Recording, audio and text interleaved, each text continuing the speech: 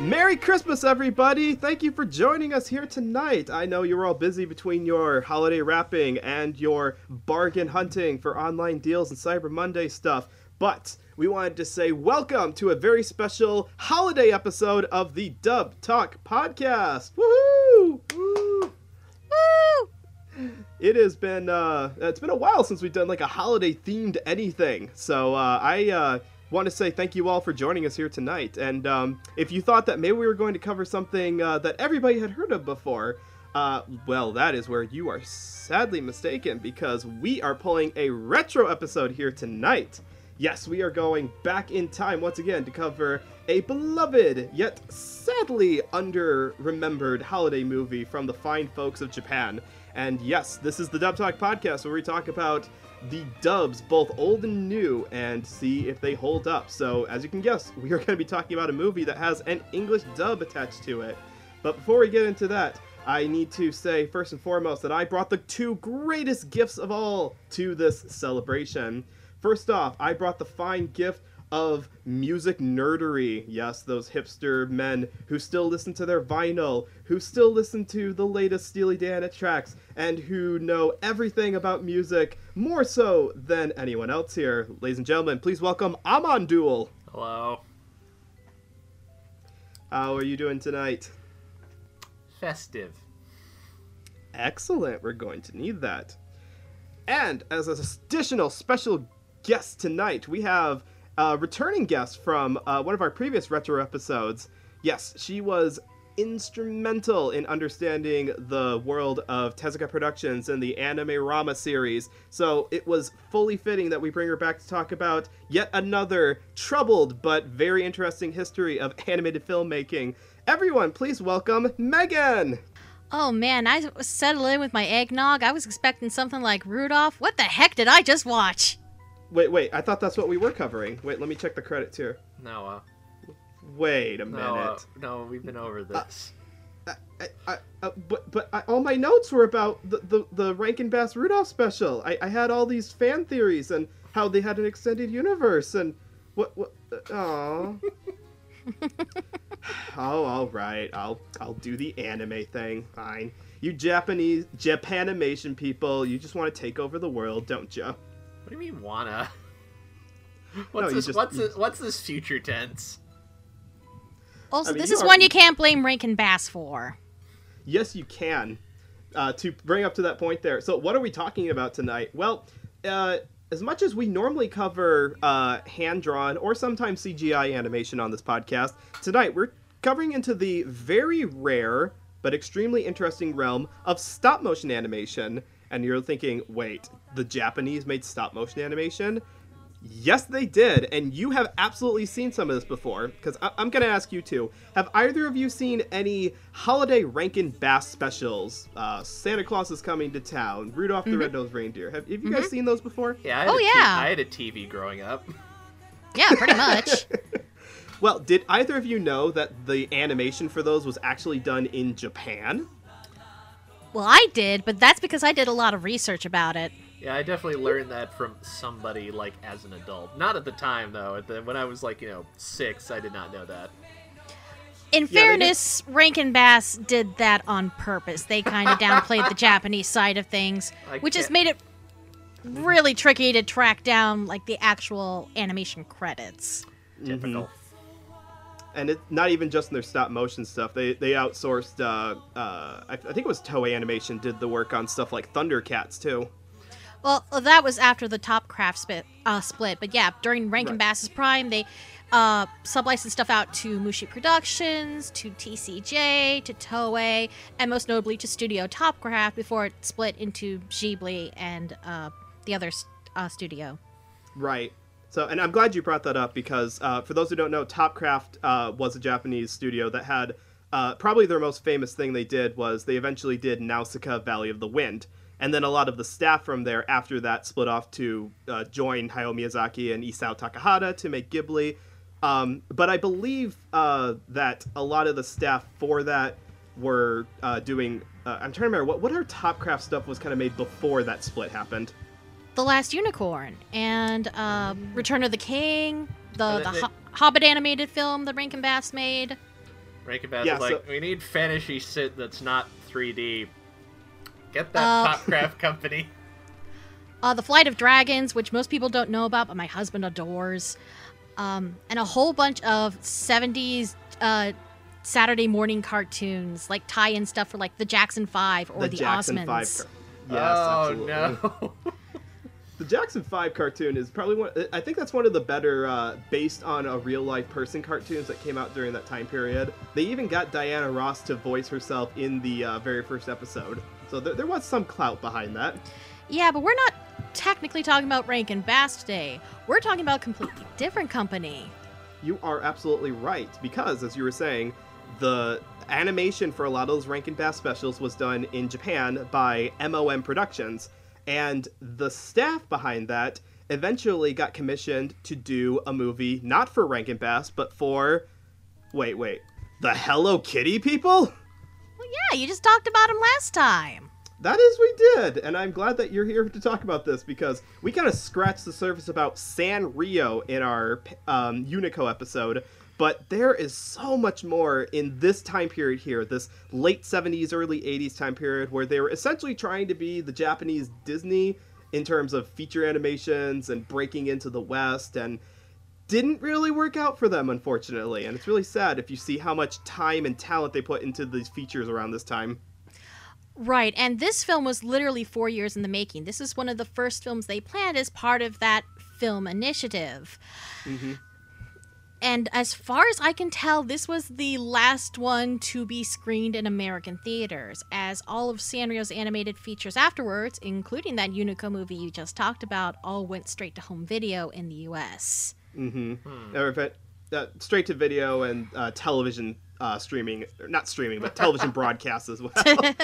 Analog streaming, aka broadcast television.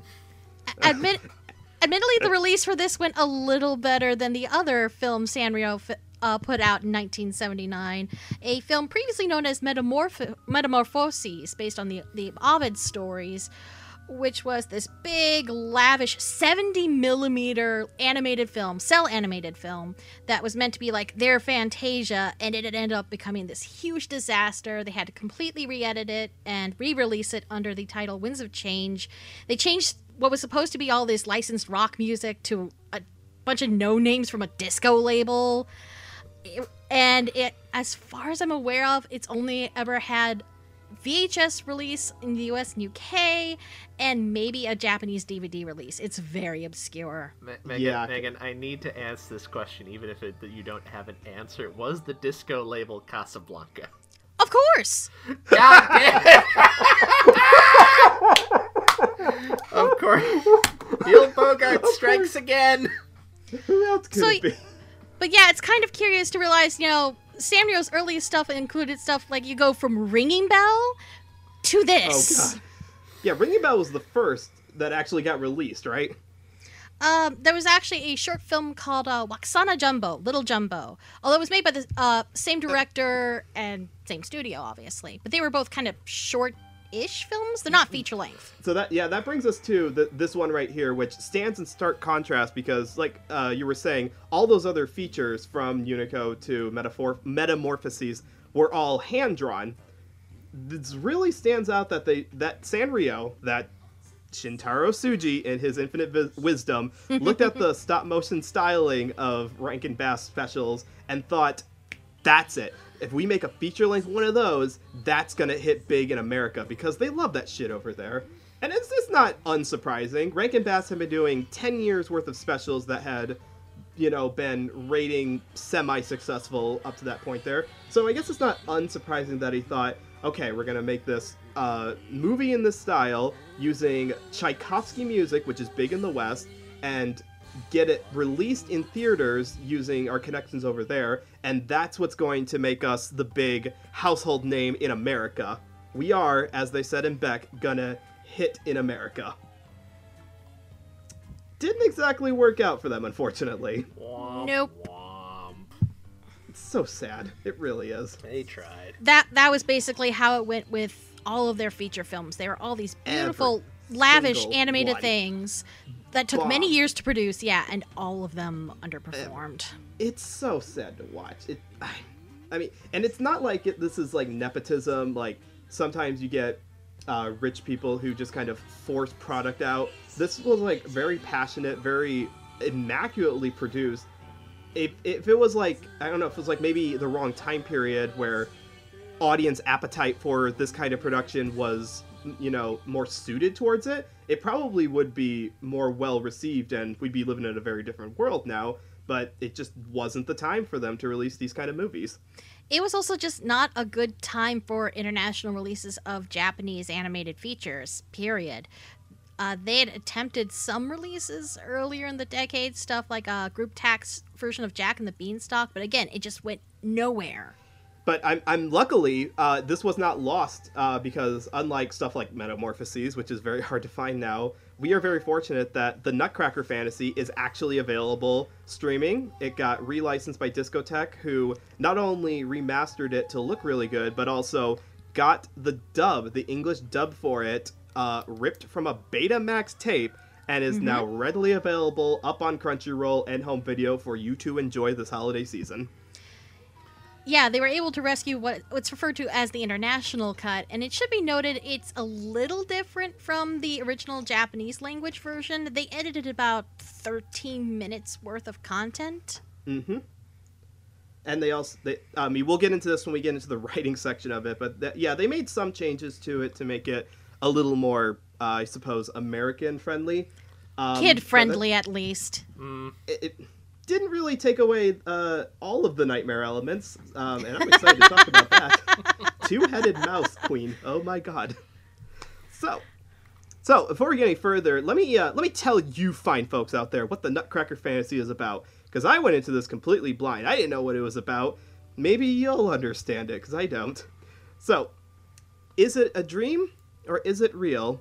That is the question for young Clara, a young girl who is given a Nutcracker doll by her uncle Drosselmeyer. And in the film, she enters into a fantasy realm where she looks like Princess Mary. And Princess Mary is asleep. She has been put to sleep by a spell by a two-headed mouse queen named Queen Morphia.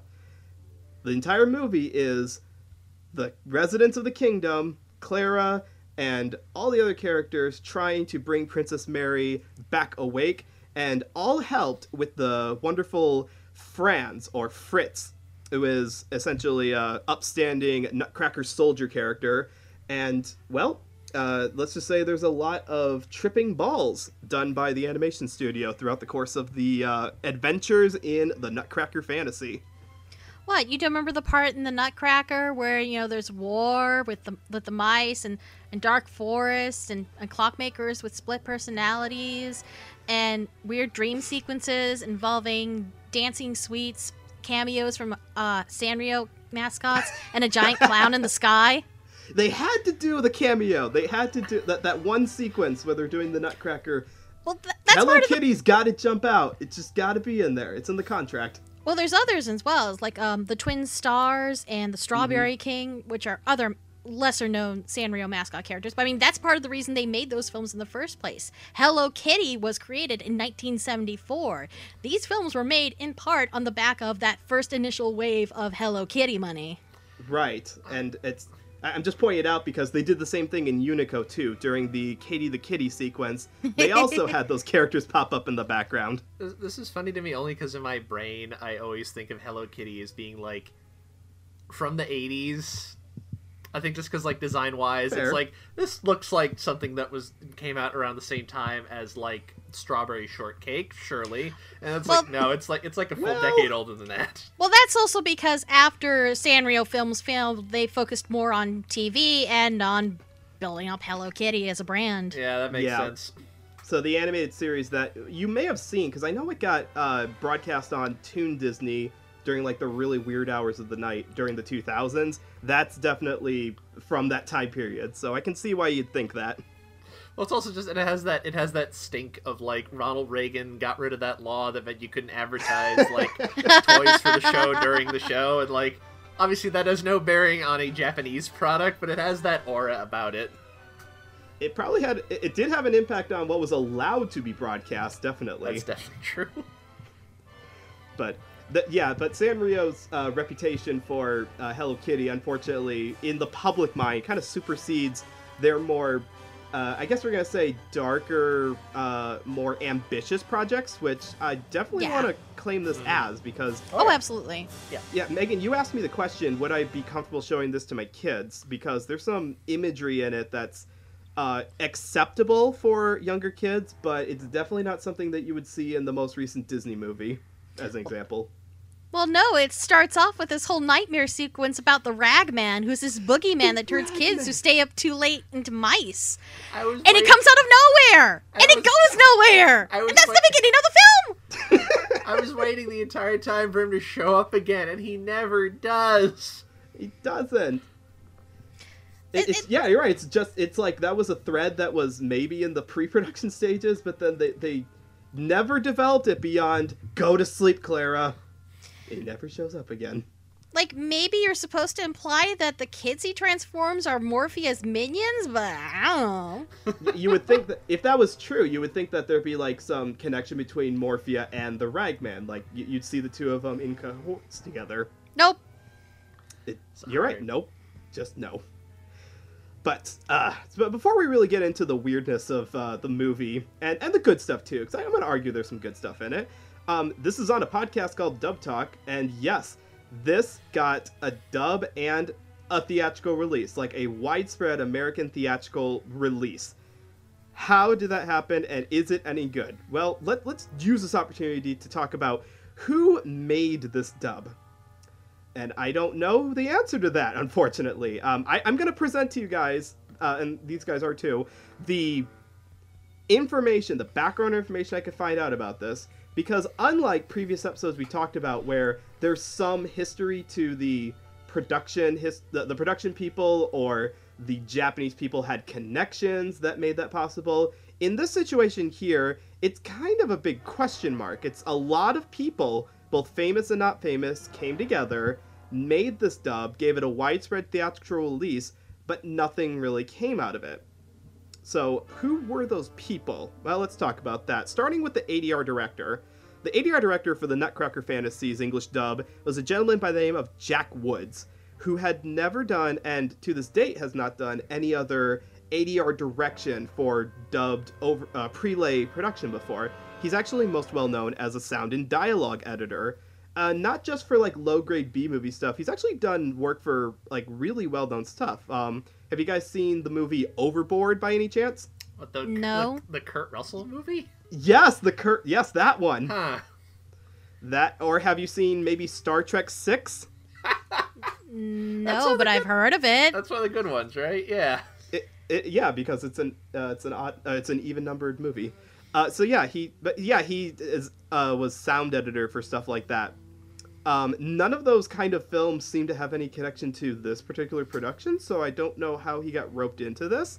Neither do I really know how the scriptwriters got roped into this, because the adaptation credits for this movie, for the English dub, go to two folks by the name of Eugene Fournier and Thomas Joachim, who I'm going to guess I'm not going to be able to find headshots for when I put the images for this episode together, because they have not really done very much. They have some bit credit writing for shows like WKRP in Cincinnati and Misadventures of Sheriff Lobo, and acting as producers for I've never heard of this movie before, a 70s movie called Fraternity Row, which is something that doesn't seem to have any connection to Nutcracker Fantasy either. So, again, three folks who have work in writing and sound editing before, but not really, like, international releases of foreign products.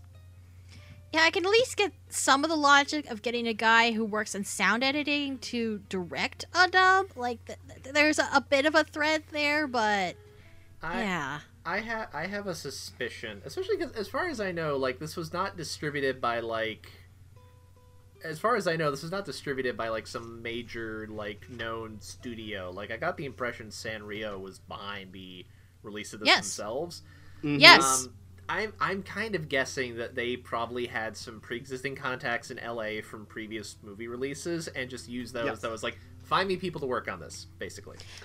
Indeed, because in 1977 they produced a entirely American animated film called The Mouse and the Child, and that was all done with American animators. No, that's right, because spoiler alert.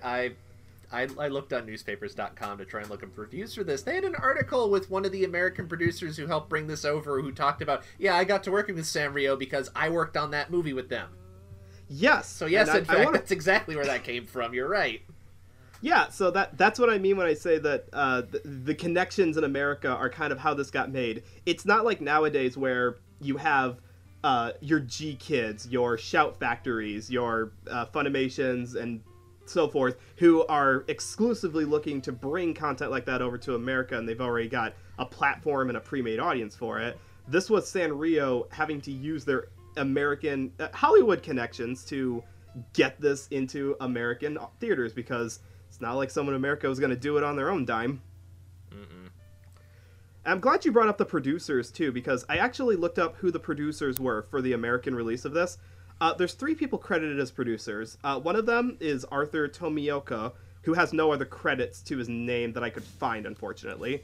But 2 of them who do have credits are kind of interesting. One of them is Walt DeFaria, who has a lot of film producer credits for, like, really family-friendly stuff, going back all the way to the 60s.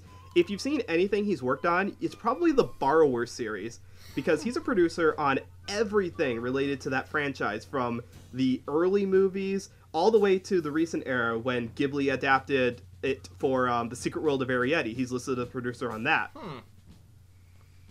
On the other side of it, you've got the third producer, Mark L. Rawson, who is a producer of much heavier stuff, stuff that is not family-friendly stuff, like the Ralph Bakshi movie Heavy Traffic, or yeah, that's an animated film, sure, but it's not something I'd show at Christmas time. Well, actually, no, it depends on which audience, I think. We should get together and watch Heavy Traffic for Christmas. Oh dear. We have the kids in one room watching some Rankin Bass specials, and all the uncles go to another room and watch the Ralph Bakshi movies. That's right. All right, everyone grab your weed. We're going to listen to Simon and Garfunkel, watch a pinball machine, and watch some police brutality. So, yeah, those are the people who, I guess they balance each other out to bring this kind of film to the big screen. And like you were saying, they had worked on that previous Sanrio production, so I guess they thought, well, we did that, I guess we're gonna adapt this Nutcracker fantasy story too. Yeah, I was also gonna add that they didn't actually make them, but Sanrio's also heavily involved in producing a number of family-friendly documentaries and like low-level family dramas, like nothing you've probably ever really heard of, but they put their money into that. So maybe that's another connection too. Were those what time period did those documentaries come out?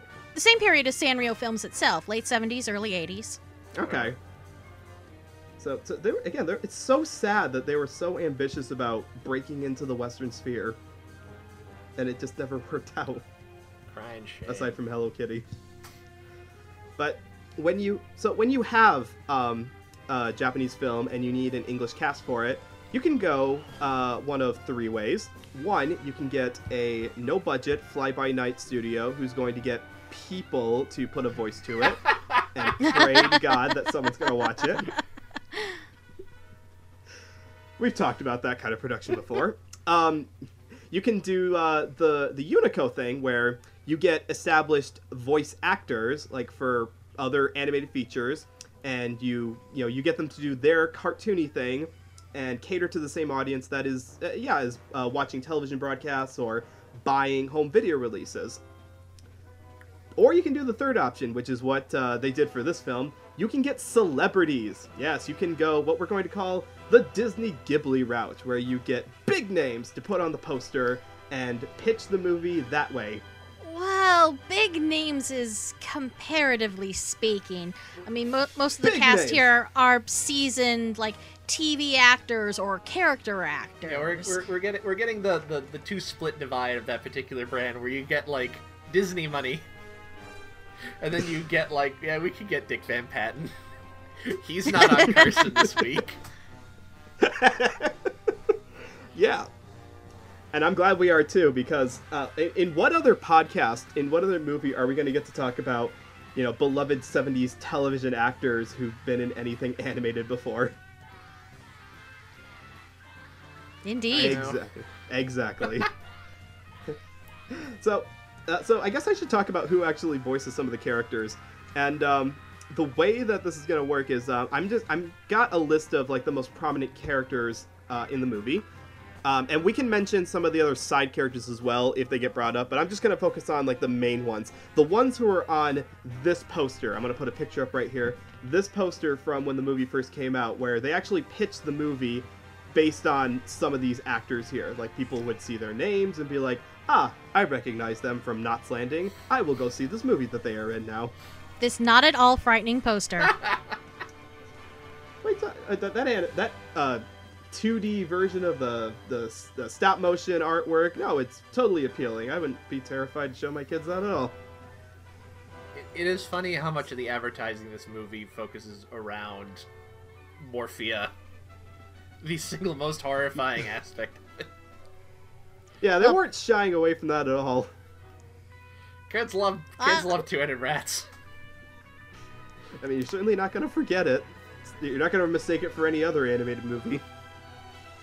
So we mentioned that the story of Nutcracker Fantasy is based on a young girl by the name of Clara. Clara is voiced by Melissa Gilbert. And if you've heard that name before, I don't have to tell you what you've heard her in before. But if you haven't heard her before, you have still seen her before. Because she was probably the most famous child actor of the time period, because she was Laura Ingalls in the television adaptation of Little House on the Prairie. She'd done other stuff before. She'd been Helen Keller in a TV adaptation of The Miracle Worker. She was Anne Frank in a TV version of Diary of Anne Frank. And she recently ran for Congress here in my state of Michigan. Did not succeed, but she tried. But you're probably going... This actually was dubbed in the same time period that they were making the show. So she is using her Laura voice for this particular character.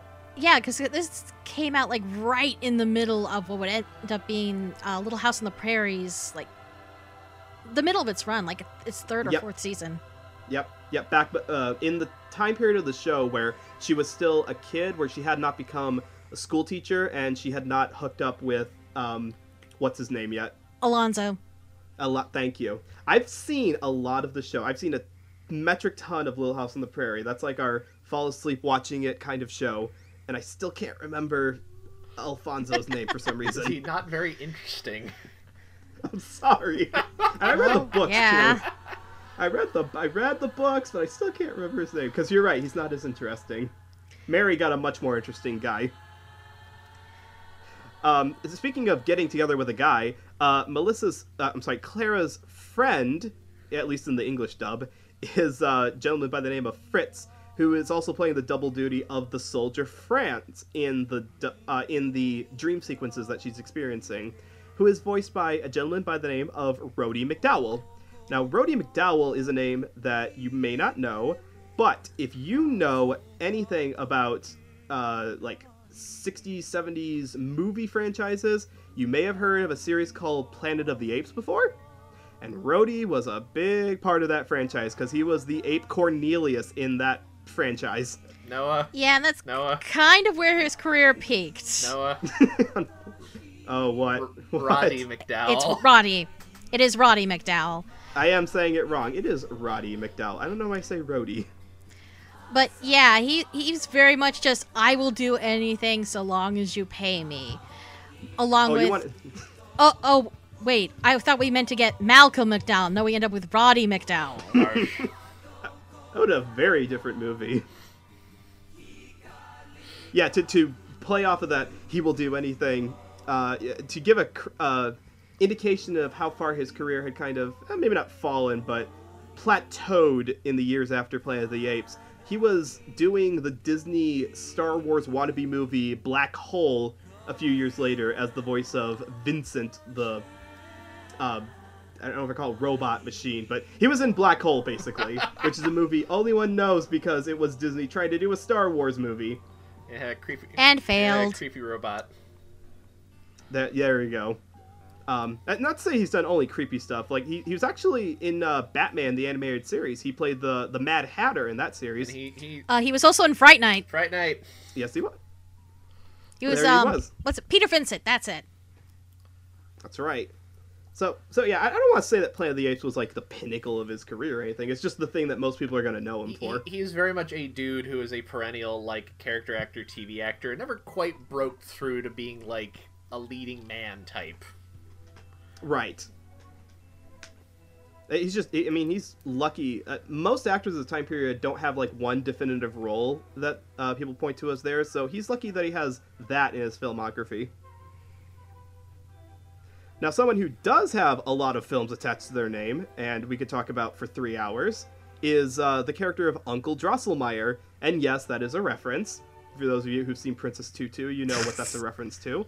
But he is not just Clara's uncle, he's also a clockmaker. And, well, they needed to give him a very refined voice. And they decided to go for the most refined voice that you can get. And I do mean that sincerely. They got Christopher Lee to voice Uncle Drosselmeyer in this movie. Christopher freaking Lee! And it's any of awesome! To name any roles he's been in before, then I'm sorry, you're listening to the wrong podcast. You should know who Christopher Lee is before. You've seen Lord of the Rings. You've seen maybe not all the Hammer horror movies, but you've seen him as Dracula. You've seen Willy Wonka and Charlie and the Chocolate Factory. You've seen Christopher Lee before, people. Yeah, he had literally had hundreds of roles to his name before he died, like 400 or 500. Yes, it's insane. The man did not stop acting.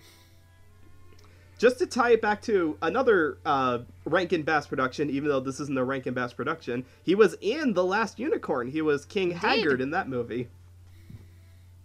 It's all connected, guys. So yeah, we got Christopher frickin' Lee in this movie. Yes, we will gush about that in a bit here. We should also gush a bit about the character of Aunt Gerda, who is actually not Clara's aunt in the original Japanese. In the original Japanese, she is a nurse. She's like a housekeeper, nurse, maid, nanny kind of character. But for some reason in the English dub, they decided to change her into an aunt, which is fine. It doesn't really change the plot too much. But she is voiced in the English dub by a lady by the name of Lorene Tuttle. Now, you may have seen her in Psycho, the Alfred Hitchcock movie, because she plays Mrs. Chambers in that. But that's not really what she's known for. She was actually one of the most prolific radio actors for decades, like starting in the 40s and all the way into when radio stopped being a thing. She was like every female character in a series called Adventures of Sam Spade. She was just really well known. She was essentially the June Foray of the radio drama series for decades and decades. So she had a lot of experience doing voice work before doing this movie. And she didn't have a lot of TV credits, but it seems like it's like we need like a busybody, stern mom, or like neighbor lady or something like that. Get Lurleen Tuttle.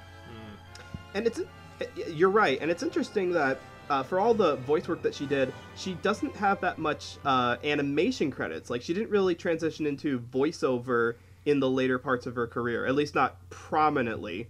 So I find that kind of interesting.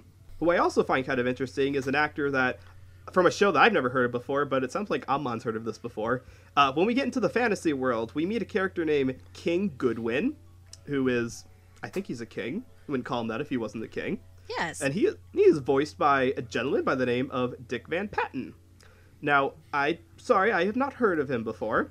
Now, that's also because it's been a while since I've seen my Mel Blanc movies, because he was in Spaceballs, he was King Roland, he was in Robin Hood Men in Tights, he was the Abbot in that movie, and he was also in Freaky Friday, not the Lindsay Lohan one, but the original one from the 60s. He played the character of Harold in that movie. But according to Ammon, that's not where most people would have heard of him before. Where is he from? My understanding is if you know him for something, he was the lead on a 80s sitcom called 8 is Enough, where he was the patriarch of a large family with 8 children. I think that's, like, at least if you're old enough to have seen that is probably the thing you would be familiar with him from, because that ran for, like, 6 or 7 years or something like that. So it was the Loud House of its day. I know him from a very, very obscure joke from a book I like. Because because I've never actually watched 8 is Enough. I don't think that was on the air by the time I was old enough to watch TV. Fair. Did you know he has a dog food brand? I did not. Okay. If you go to a store and you see Natural Balance, if you look really hard at the top of the logo, it says Dick Van Patten's, because he founded it. Huh. Well, I guess he's got to do something between all the various minor TV and movie roles he's done over the decades. He's keeping himself busy. Or did. If Paul Newman can make his own salsa, I guess Dick Van Patten can make his own dog food. Well, for a while he was on the label, so yes. I believe you. That's not the brand I buy. I would like to stop this episode to plug our sponsor, Blue brand dog food, actually. Yes, Blue dog food. The high quality, more expensive stuff that you only get if you love your fur pet. Yes, Blue brand dog food, sponsoring the best of fur pets that you could possibly own. And now back to the podcast.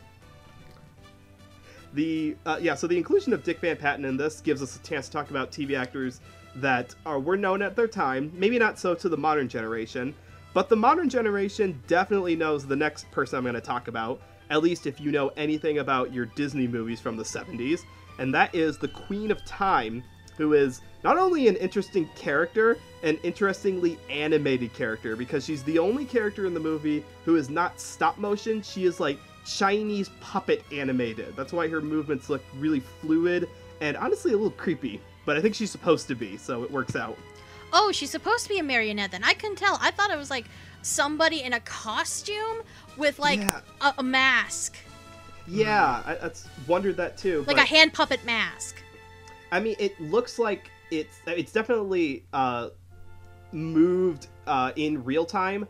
And there's sequences where it's interacting with the Clara puppet, who is not moving at all. It's like Clara is static while Queen of Time is moving. So I'm pretty sure it's not like a person in a costume. So if it's not a marionette, it may be hand puppet style, but it's definitely way different from all the other characters that were animated in this movie. But anyway, who is she? Well, she is voiced by Ava Gabor. And you have definitely heard her before because Ava Gabor plays Bianca in The Rescuers and Duchess in The Aristocats. And now people who maybe are more on the TV watching side of things probably know her more for her role in Green Acres. She played the character of Lisa Douglas in that series, which is a show that I've heard of before. I haven't actually seen it, but it sounds like a fun, wacky comedy of errors kind of show along the lines of the Beverly Hillbillies, which aired along the same time period. It's great. Yep. So, made by a lot of the same people. Amon and I are old enough to have seen some of it in syndication, and yeah, it's a silly little 60s sitcom. Da da da da da. The Chores. Da, da, da, da. It's a little weirder maybe than Beverly Hillbillies, only that I do remember there's one episode that starts with like she comes out of the house to talk to her husband, and she like notices like the title card of the episode, and she's like, Albert, what was that? And they like just keep seeing the credits, and it's like, why are there letters in our yard? They pulled a Muppets Muppets Great Caper on the opening credits. 60s TV was weird, man. You could get away with a lot of silly stuff, and no one would really bat an eye at it. That's great. I gotta hunt that down now. That sounds awesome. So yeah, we got Ava Gabor in this movie. Alright, I've talked about quite a few actors who I've never heard of before, who also haven't done a whole lot of other voice work. But one other character who has definitely done quite a bit of voice work before is the voice of Queen Morphia herself. Yes, the two-headed demon rat character who acts as our primary antagonist and is just having an absolute ball, just having the fabulous most time ever. That character is voiced by Joanne Worley, who you have all heard before. Going back to Disney movies, she's probably most well known to this generation for playing the Armoire in Beauty and the Beast, the one who has the dresses inside of her and who says, what shall we get you in for dinner? Let's see what I got in my drawers. Oh, so embarrassing. I love her voice so much. I didn't know that I knew her before, but I saw one credit that she'd done before. You guys saw the cartoon Kim Possible before, right? Yes. In one episode, they go to a ski lodge, and the character of Bonnie's mom shows up. This is the only episode that she shows up in. She has maybe 5 lines, but she is so over the top. She's all like, I heard you needed more chaperones, so I just rushed right over. And as soon as I heard that she was in that episode, I'm like, I totally remember who she is now. No wonder that she does a lot of voice work, because she's got a very distinct, very over the top, very infectious voice to her, which is exactly what she brings to this character in this movie. And at the time this movie came out, even though it ended many years previously, people still would have known her for being one of the main cast members of Laugh-In, the seminal 60s comedy show. She was. And I'm glad you brought that up, that you brought Laugh-In up, because one thing that I found in trying to research, like, how did they get this particular cast of actors together for this, is that in the credits, one of the things that's credited is celebrity coordinators is credited to a company named Mary, Markham, and Associates. And I looked up what they'd done before. Turns out that they had done similar things of bringing just cast members together for shows for things like Laugh-In and the Donnie and Marie show. So whoever was coordinating this had connections to people in LA who were, I guess, either really well known for TV stuff, like dramas, or, like you were saying, Laugh-In, variety shows, the kind of stuff before Saturday Night Live existed. Yep. That suddenly this casting makes a lot more sense. It's like this is the Rosetta Stone that it's like, oh, now I understand how this came about. I get it now. Yes, that's the only thing I can imagine, because, like we said, it's not like an American studio really wanted this movie, but god damn it, they got Joanne Worley in the cast for it. And rounding this out, we're going to finish this off with the character of the narrator, which is another interesting addition for the dub, because the narrator is framed as an older version of Clara, who interjects throughout the movie to just kind of exposit some thoughts that weren't in the original Japanese, because as far as I can tell from the original Japanese, there is no narrator character. There is a voice at the beginning of the movie kind of explaining about the Ragman, but it's not framed as being Clara. The lines about, this is a story from my past, this is my memory of the time when my doll was stolen, and, oh, by the way, there's a 2-headed mouse creature. None of that was in the Japanese, so this is kind of a complete invention of the dub side of things. And to fill that void for the narrator, we have the one and only Michelle Lee. Do either of you guys have heard of Michelle Lee before? No. I am vaguely familiar with the thing you're about to cite as the famous thing she was in. Okay, well, I'm glad you are, because I have not really seen Knots Landing, but she was the character of Karen in that show. She also had bit parts on shows like the Laugh-In, so that's another connection that we were talking about before. Maybe you've seen the special Grandma Got Run Over by a Reindeer? Maybe. Are you fucking serious? I think so. Well, good, because she plays the bit character of Cousin Mel in that seminal holiday special, which, you know, ties it all back into the Christmas theme we were going for Dear before. Lord.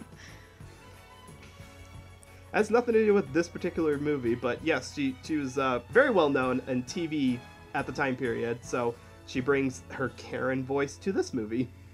So yeah, she was famous, but she's soap opera famous, which is a different sort of famous. Yep. Aw, that's it true, is! But aw. You're right. Like, I can't name it. Can you guys name any, like, famous soap operas that are on today? Oh, I have no. Any soap operas I remember are the ones that, like, my babysitter watched in the early to mid 90s. Like, I don't think half of those even exist. Same here. I think The Young and the Restless might still be running, but that's a big. Yes. Yes, because I had coworkers who would tune into it. Really? Oh, even better. Oh, you know what Knots Landing is? Not really. Sorry. Aside from a soap opera, it's a spin-off from Dallas. Yep. Ah. Oh. So it has soap opera pedigree. Yeah, I was. You hear about everything gets a sequel or a spin-off or a reboot nowadays. That's not a new thing. Apparently they've been doing that forever. Oh, yeah. One of these days, people, look up where Family Matters came from. but that was also a spin-off. Wasn't Family Matters like a Perfect Stranger spinoff?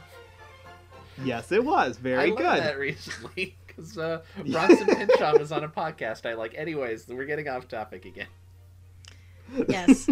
No, it's okay. That's what this whole thing's about. But yeah, so we've talked about who's in the cast here. I'm gonna assume that you guys have thoughts about how all these actors turned in their performances for this movie. Megan, would you like to tell us what you thought? Oh, to begin with, well, Melissa Gilbert and Roddy McDowall sure were there. They were present. I hate to say it, because people did love Melissa Gilbert. She seems like a nice lady, and people loved her in Little House on the Prairie, but she's not a voice actress. No, she's not. She's kind of flat, and she's kind of the weak link in the movie, which is really bad when you're the protagonist. Well, I mean, I'm not going to harsh on her too much, mostly because I can't. Like I said, I've seen a lot of Little House on the Prairie, so I can't unhook the voice that she's giving in this from, memories of, aw, she got cheated out of her horse, or, aw, she's, just trying to help her dad get by. Why don't they ever have any good luck on that show? But you're right, it's not that she's really good at conveying the angry and exasperated parts of the character. I think she's okay at, like, the standard young girl voice in some scenes, but when things get more difficult and Clara's got to be more exasperated, I do feel that Melissa doesn't quite know what to do, or maybe wasn't directed in those scenes very well. I think that's reasonable. Like, I do appreciate that they got, like, a child actress rather than had, like, an adult woman do a child voice, because you can, even when it's well done, you can tell, like, this is an adult playing a child. Like, I think some of that quality comes through, but yeah, like, I feel like there are definitely parts where, like, more acting would have been necessary, and I feel like she either didn't know what she was doing, or she wasn't being directed very well in the scene. Probably not helped that obviously she is the only child in the cast, and I think a lot of Jack Woods probably had to massage the adults a little less, especially the ones who have, other experience in voice acting or radio or what have you, and I think he may have been a little ill-equipped to deal with, like, I mean, how old would she have been when she was making this, like, 10 or something? 12 or 13? Yeah, like, that's... Yeah, in her mid-teens. Like, young enough that she probably would need more help compared to some of the other, like, people who've been acting for decades on end, so... I thought she was, like, okay, but, like, I think a lot of that was just that it was clearly, like, an actual child playing this character rather than, like, an adult. And Roddy McDowall is mostly there just to be kind of serious and British, and it's a character that really needed somebody more dashing. Yeah, Roddy McDowall does a perfectly fine job being very noble and a cute boy. He nails that part of the character. Everything else, you can't. I mean, I'm not gonna. It's not like he had much to work with, because I think True. I counted that he's got like 5.5 lines in the whole thing. Most of it is mostly just standing stalwartly and explaining we're going to use this pearl sword to defeat the evil queen. So it's not like he had a whole lot of content to work with. Yeah, this felt like something where he was kind of undone by a character who is, I think, intentionally kind of thin. Like he. Aman, did you watch the Japanese of this by any chance? I did. I ended up watching a few clips kind of see what was different, but I did not sit down and watch the whole thing all the way through. Okay, because in the original, Fritz is not Clara's friend. He's her cousin. They are related. And she's in love. And that makes the ending a lot more awkward than I think they wanted in the American version. Yeah, notably, that's one of the things they kind of edited out. Like, they edited out some reaction scenes, and they definitely changed the dialogue to make it more friendly. But no, it's more intimate. Like, she has a crush on her cousin Fritz, who just graduated college, which would therefore put him in his early 20s. Age is just a number, and so is a jail cell.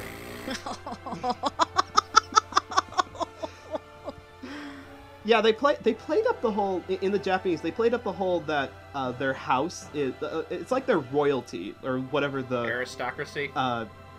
Yeah, because they've got a housemaid. Clara is referred to as Lady Clara by the Aunt Gerda character. And of course, the cousin is coming in from university, which was kind of reserved for the prestigious upper elite of the time period. So, in going to what the scriptwriters did, it sounded like they wanted to make the characters, at least the human characters, a little more human, a little more pedestrian, I guess. So they scrubbed the aristocracy element away, which included making Fritz just a friend instead of a cousin. And that's fine. It's not a huge deal. And I should note in the sub, it's not as pervy as you might be thinking compared to like modern anime and how it treats cousins. I'm imagining just a lot of very much like, it's an attractive older man, and she's just kind of mooning over it in the way that like kids do. Like it's very innocent schoolgirl crush. Yeah, exactly. But yeah, I'm not gonna hold too much against Rhodey here because, like I said, he doesn't have too much to do. But it's not like I wouldn't disagree with you guys about we could get a more dashing character in here. We could get a Chris Patton or something like that in this voice cast, definitely. Go back to my Princess Tutu references. Once again, we are watching a Sanrio movie where I'm like, the guy playing the royal character should be more like a Utena person. That's right. That's Especially right. because watching this, it's like I'm not super familiar with the kind of like the exact story beats that Utena's riffing on, but I'm probably like, this is definitely the princely type they're talking about in that show, isn't it? It's this guy. Yes. This is who they're talking about. We didn't have an equivalent to this in America. We still really don't. Really? So yeah. Or when you do, it's stuff that is like inspired by anime, and that's what they're riffing on in the first place. So yeah. Yeah. Yes, they are. In comparison, the rest of the cast fares a lot better, but that's a lot because a lot of them are professional character and voice actors. They either have voices with more personality in general, or they know how to work with what they're given. Yeah, and I want to hold Christopher Lee up like more towards the end, if that's okay, because I know we're gonna gush about that. So let me just talk a little bit about the King. If we could talk about Dick Van Patten's performance of the King, because that's kind of a good example of what you were talking about with people who have more interesting voices that can elevate a standard character, even if they're not voice actor people. Right. I like what he does with that role. He managed to, summon some sort of authority, but he's also really good in the more dramatic moments where he's sad about his daughter, Princess Mary, being under this curse. Yeah, he adds a little bit of stuffiness to make him sound more royal, a little more older, but he also is like convincing sadness without being flat, which is kind of hard to do. Like, you can sound sad and morose and really downtrodden like this, but you can also have the kind of sad where it's weighing on you and it's burdening you, and that I feel like that's what Dick is portraying in this character, which makes it more elegant than just a sad dad archetype. Yeah. He also serves as a good contrast to his Chamberlain, who we did not bring up earlier, who is voiced by a guy named Ken Sampson. And you might not know him by name, but if you're a child of the 80s or later and you grew up with Disney, particularly Winnie the Pooh, you know his voice, and you'll know it the moment he opens his mouth, because he's the voice of Rabbit. The second voice, admittedly, but he played him from like the 80s until like 2010. I watched the hell out of that Pooh cartoon whenever it was on. That was like my favorite thing when I was a child. That cartoon was also messed up. Like, if you go back and watch some of those episodes, they get sucked under a bed into like a vacuum cleaner monster. They have an existential crisis about popping balloons. Like, god damn, you can see the like darker elements of that show all over the place. So yeah, that was just kind of a pleasant surprise. Yeah, to have that Disney voice, or at least famous Disney-related voice in the middle of this celebrity cast list extravaganza. I was also surprised by this because like I'm like familiar vaguely with Dick Van Patten, but I've not really watched any things he's in. So I looked up like I think it was an interview on like the Tonight Show that he was in, and it's like the voice he uses here is not at all what he actually sounds like. Like, he is noticeably, like, creating a voice for this character, which is not what I was expecting from him, based on literally any photo I've ever seen from him. Like, he looks like a football coach. Like, he did a good job. I liked it. It was like, this is good. I like this. Thank you, Mr. Van Patten. Well, that's again a good testament to how well Jack Woods did in like this one solo ADR directing kind of thing, because like whatever his style was, it at least was able to get actors to portray characters that is kind of unlike what they'd done before. Someone else I also thought was surprisingly good, Joanne Worley. Oh yeah. Because when she is usually She's cast the as a voice actress, it's usually in very broad comedic roles, because that's what Yes. she's known for. But here she's the villain, and she's great. She's the best. I think she's the best character, the best actor in the entire movie. She's good. I think I feel like the through line through a lot of her roles is I feel like we need Brassy comes to mind. Yeah. Like, I looked up a few laughing clips and it's very clear. Like there's some bit where she's like, what the hell's his name? Who's Jim Rockford? James Gardner was like the guest, and there's like a whole skit where she's like hitting on him and trying to get him to come back to her house after the show. Oh, And yeah. it's like, yeah, no, this sounds makes sense. Like she clearly has just like she's good at playing like big personality heavy characters, and I can definitely see why they would cast her for this, because it's like, all right, you're an evil queen in a fairy tale. Have fun. Yeah, Brassy's a good description, because listening to her performance, I was reminded almost a little bit of Phyllis Diller, although she's not as broadly comedic as Phyllis Diller. Mm-hmm. But she still manages to exude, like, I don't want to say scariness, that's a bit much, but she's definitely a little rougher than she usually is in her voiceover roles. And she gets to play up the campy elements too, because you can't take the designs of this character very seriously. And even though the animation and the lightning and smoke effects and everything from the visual arts department makes the character intimidating, she brings a joyful glee to her menace that I feel like elevates the character to almost a Disney villain status. The kind of thing that we would see from characters like Ursula in, years after this movie had come out. You're not wrong. Now, remember, Aman, back a long time ago, a whole year ago, when we covered Porco Rosso, you'd mentioned that you weren't really familiar with Susan Egan because she was more of a stage person. So even though you knew her, you hadn't really seen much of what she'd done before. Yep. I kind of feel like that's what I also feel about Joanne Worley, because she's got a lot of stage credits to her name as well. She doesn't have as many like big name voiceover roles or modern movie roles to her name, but when you see her, like when she does pop up, it's just a joy to hear. Yeah, she's great. You know what else is great? What? Ava Gabor.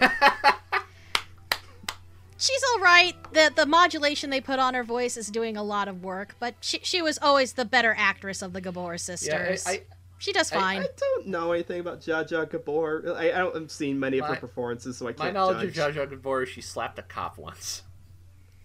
And she was on Batman Okay, 66. so scratch that.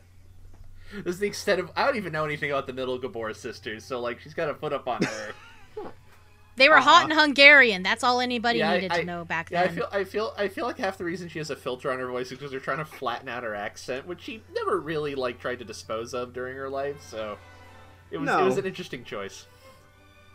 Well, I feel like they actually do lay on the Hungarian accent more in this, at least compared to like her more well-known Disney roles or the Green Acres performance.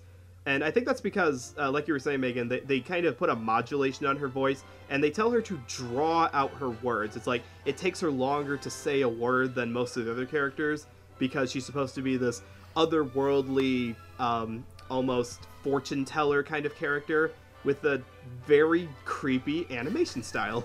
Yes. Again, it made me remember that the actual director of this movie, like the Japanese director, is a gentleman by the name of Takeo Nakamura, who he worked on some of those Rankin Bass productions under Tahito Mochinaga, and he was actually versed in Chinese puppetry. He had gotten his start learning stuff, kind of the techniques that would later become known to people in stuff like what's that one puppet show that Urabuchi's working on right now? Thunderbolt Fantasy? Yeah, that. I'm pretty sure that those same techniques are what's being applied to the character of the Queen of Time here, because it feels like the kind of thing you'd see in a Chinese puppet production. I don't know. I still think it's a person in a costume kind of operating a puppet head, because the shoulders and arms are kind of, the proportions are off, that in a way that makes me think a person. Also, her hands move, because she has this crystal ball that she strokes, and her hand movement is very natural. It's not puppety, for lack of a better phrase. Maybe there's a possibility that they did both. Like for the close-up shots, they may have done person in costume, and then for like the wider shots where like they've got to have the Clara doll in the shot, they may have done the marionette portion. So it's maybe we're remembering different parts of the overall actor's performance. I really wish someone would write a book on the making of this movie, because there are partially because it's interesting, and partially because between this and the bit with the actual ballet dancers, I'm just curious to know, like, were these like conscious artistic decisions, or were you just running out of money towards the end of production and needed to do things? I know a little bit about that, and I think it was a conscious effort on Shinjiro Tsuji's part. Mm-hmm. Like, his whole thing with these films is like, I'm going to bring in all this world-class talent and show it off. And even with these ballet sequences, because there's a couple points in the film where everything stops dead and we have a little bit of ballet, and sometimes they even like do a split screen where like Clara does like a little pirouette with the ballerina, and that ballerina was actually known. Her name is Yuko Morishita. You can find, if you look her up on YouTube, you'll find images of her like dancing with Rudolf Nureyev in the 80s. All right. Wow. She did a lot of like performances in China, and in fact, the pas de deux she does in the second half of the film. Her partner there, I'm trying to remember his name. It's like Tetsuro Shinizu or something like that. Not only is he her husband, he is the head of the ballet company she was with. And he himself is the son of the founder of said ballet company and its first principal dancer. Dang. Okay. See, I hear that you explaining that they're trying, that Shintaro was trying to bring in like world-class performers for the highest production movie, and yet all I'm thinking of when I see world-class ballet performer contrasted with stop-motion Clara puppet is, this is like a Sesame Street sequence. This is like where they take a really great performer and put them up with the puppet for children. And yes, I know this was intended for a family audience, but it's like, I don't see the highest use of world-class ballet performers here. I see padding sequence with stop-motion dolls because we think it looks cool. Well, there's nothing wrong with a little bit of roller cool. I think the only reason I'm disappointed is it's like, it would have been nice if they could have stopped motion the ballet. And then it occurred to me, it's like, that would have been so complicated. You know what? Yes. Oh, you mean like stop motion the actual ballerinas in live action? No, I'm like when I initially saw this, one of my first thoughts was like, was this like footage? Was this reference footage for a stop motion ballet sequence that they then abandoned for basically being too difficult to do with the technology at the time? I don't know, but I could totally see that as a possibility. I mean, the footage looks a little too intentional to be like test footage. That was kind of like my first thought when watching it. Mm-hmm. Yeah, if that makes sense. Okay, I'm glad you weren't recommending that they puppet motion the actors, because that style that's an animation style called pixelization, where you take a live actor and you move them bit by bit to make them look stop motion. Oh, you mean like the Sledgehammer video?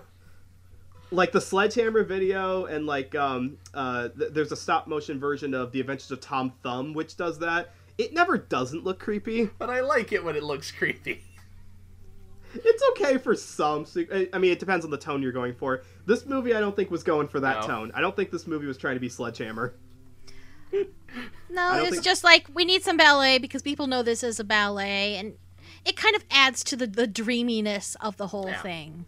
Yes, it does. And to be fair, it is incredibly good dancing. Like, if you appreciate good ballet, you will absolutely appreciate this. And I really like where they take the footage of her, and they have 4 of her side by side, and then they, like, kind of come together gradually to give, like, this dizzying effect of multiple dancers in sync with each other.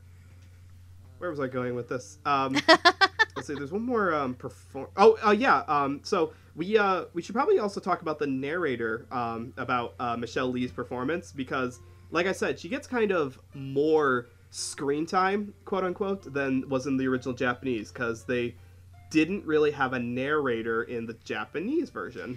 Yeah, and this kind of comes back to the way this was adapted. It's the way this dub was written, it's very much trying to hold the kid's hand and leave as little quiet time, as little dead space as possible. And a big part of that is Michelle Lee's role as the narrator. Like, any sequence where Clara is just kind of wandering along, not speaking her thoughts, we better explain this to the kids or they might get bored. Yeah, they did that not just with the narration, but they actually added sound effects.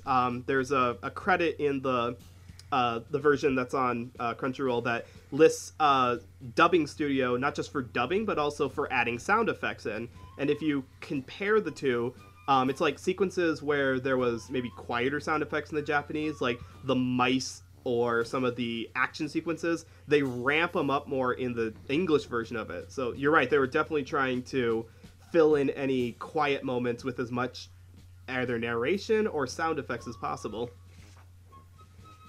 Although, luckily, Michelle's voice is very pleasing to listen to. It's like a very nice storybook atmosphere for the film, and it's not out of place. It's definitely the kind of, I'm going to lull you into this fantasy world where, we have to suspend our disbelief for moving puppets and fantasy creatures, so it helps bridge that gap between when you start the movie and transitioning into that.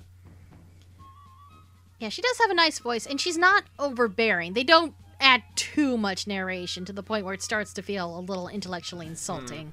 Mm-hmm. And we've seen that before. If you've ever seen the, the theatrically released version of The Thief and the Cobbler, oh boy, that's a movie where way too much narration was added into a movie that really didn't need it. Poor Richard Williams. He deserved better. Yeah.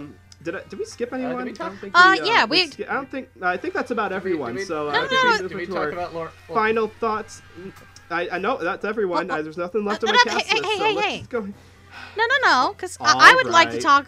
I would like to talk about Lorraine Tuttle, because, again, Aunt Gerda, or AKA the nursemaid, in the Japanese, not only is it a bit of a lesser role, she's mostly just a very fussy old lady.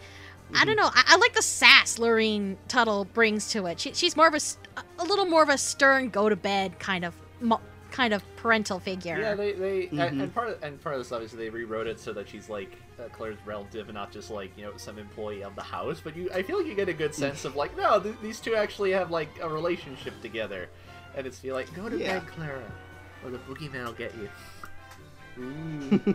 Yeah, her relationship with Claire, or even her interplay with Drosselmeyer, like just I don't want to say she's like a nagging wife, but she kind of is. I put that down. She's a convincing nag, and I mean that in the nicest way possible. But it is just the way that she voices her. Like, why isn't our clock working yet? And if you've ever been married or had a relative or had a significant other who's asked you to do something, and you're like, I'll get to it when I get to it, and they don't let up on it, you know that interaction before. I know, Jennifer, I know I need to fix the toilet. I will get it fixed when I figure out how to do it. I had forgotten about that scene, and I did really enjoy being like, Mr. Hotshot Clockmaker. I can't help but notice the clock we asked you to fix is still broken. Would you like to do something about it? She was very good in that. I like that.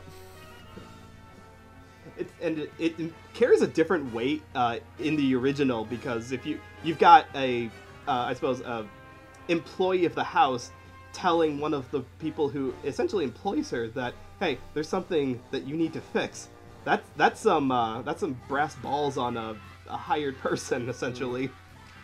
Well, in the Japanese, she's not nagging him about fixing the clock in the house. They're talking more about him fixing the big clock in town. Oh, okay. Oh. I missed that. I'm sorry. Because the subs, I must have missed that part. I thought she was talking about the clock in their house. I think it's brought up, but not as much as it is in the dub. But speaking of the clockmaker, it's time. All right. It's time. Let me hold on. Let me just get my let me get my fanboy shirt on a second here. Okay, let me get my Christopher Lee fanboy shirt. All right. So, who wants to talk about world-class Nazi killer, wizard extraordinaire Christopher Lee? Do you want to go first, or should I? I want you to go first. I will admit I'm very biased here, because when we did the 1001 Nights episode, remember how Amon kept talking about all those Giallo movies that the Italian actors had been and knew them really well? That's me with like 50s, 60s European Gothic horror. So I'm very familiar with the filmography of Christopher Lee, and I'm a very big fan of his. And he is, by far, the best performance in this dub. He definitely sounds like he's having the most fun. Yes, and I mean, for someone who was typecast for so long as just this stern, villainous personality, he gets to be whimsical here. He gets to sing more than once. And he has this lovely bass voice, and it's a shame he didn't get to sing more in his lifetime. I mean, other than things like weird novelty heavy metal records. What? That was a thing. Oh, are you not familiar with the heavy metal albums Christopher Lee made?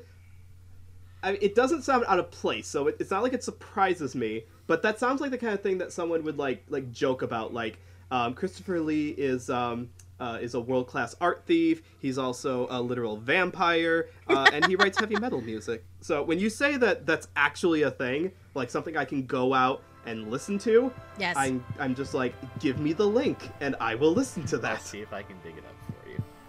Also, he wasn't an art thief. He was a spy. Get it right. That's right. He was in the SAS. But we don't know if he wasn't an art thief. He could have been. You know what? Fair point. But yes, and he does actually a lot of double duty, because not only is he Drosselmeyer, he is a street singer, he's a puppeteer, and he's a clockmaker, but all the qualities that these characters have in common is that they're all these characters who are kind of guiding Claire along through this dream world, kind of along her journey to help the Nutcracker. Mm-hmm. It's more apparent in the scene where he's a puppeteer, and he's like looking under the glass at the character of Franz, who's been turned into a Nutcracker doll, that, oh, this is the same voice of the Uncle Drosselmeyer character, at least in the English. I don't know if it was supposed to be as apparent in the Japanese. They kind of pulled a Wizard of Oz thing where, you know, characters in the real world have reflective counterparts in the fantasy sequence of it. But it fits to have him be that character in the dream sequence. Well, I mean, that's always been Drosselmeyer's role, going back to the original E.T.A. Hoffman story upon which this is based.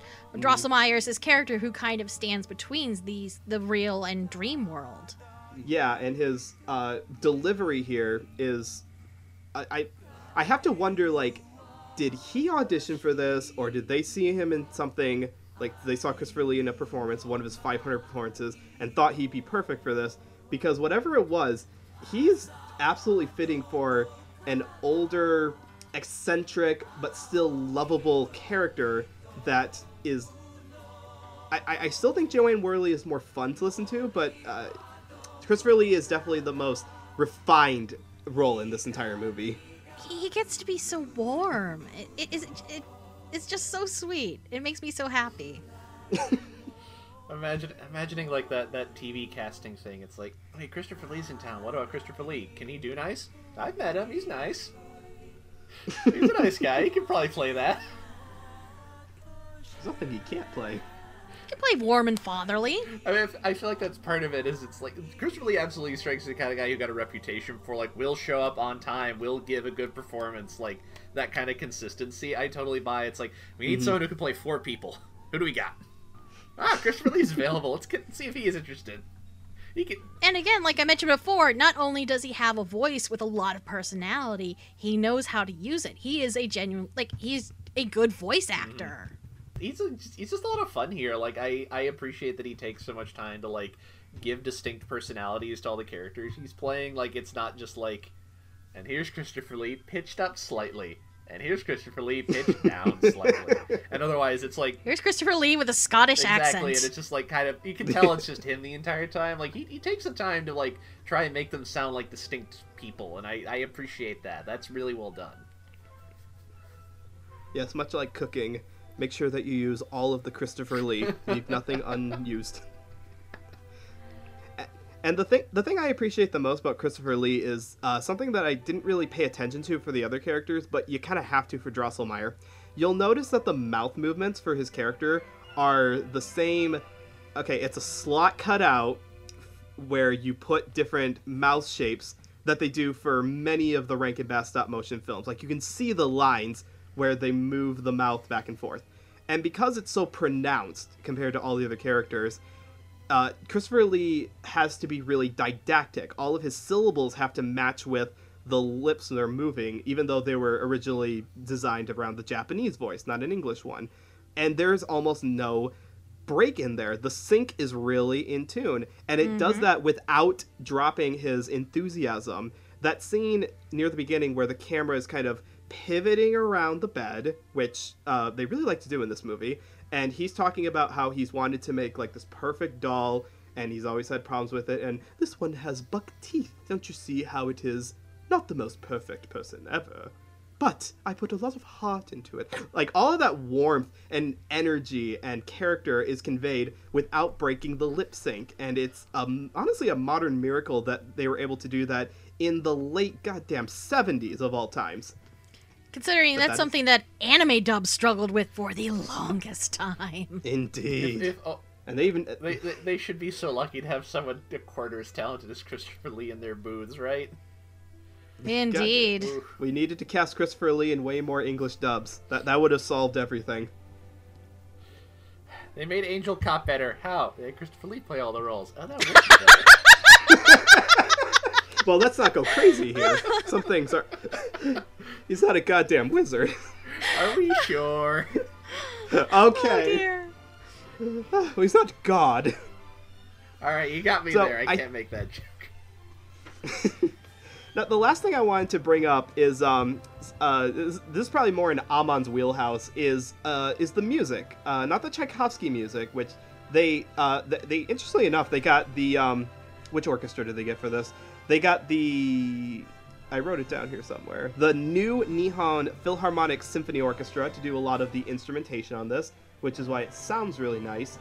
But what I wanted to talk about was the original songs, because they actually have insert songs in this in Japanese originally, and then they had to be re-recorded, rewritten, re-everything into English.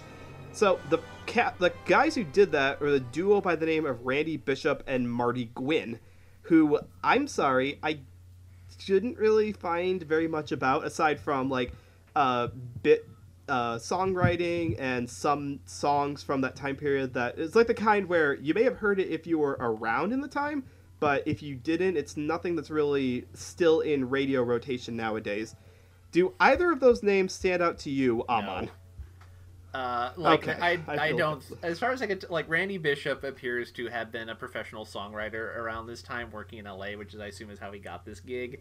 And as far as I can tell, him and Marty Gwynn did an album that also came out in 1979. So I'm assuming he got the gig to adapt things because he was a professional songwriter. He was working with this other woman at the time anyways, so they, the song required a duet, that's we pull into work on it. I don't think either of the... As far as I can tell, the most famous thing is in the... What is it? In about a year or two after this, Marty Gwynn was in like a trio called the Coyote Sisters that were apparently very briefly popular for a little bit. I think this is about as much success as any of them ever had. Like, they seemed like they were mostly like people who worked. Flavor of the month, kind of just around, and then they got the gig.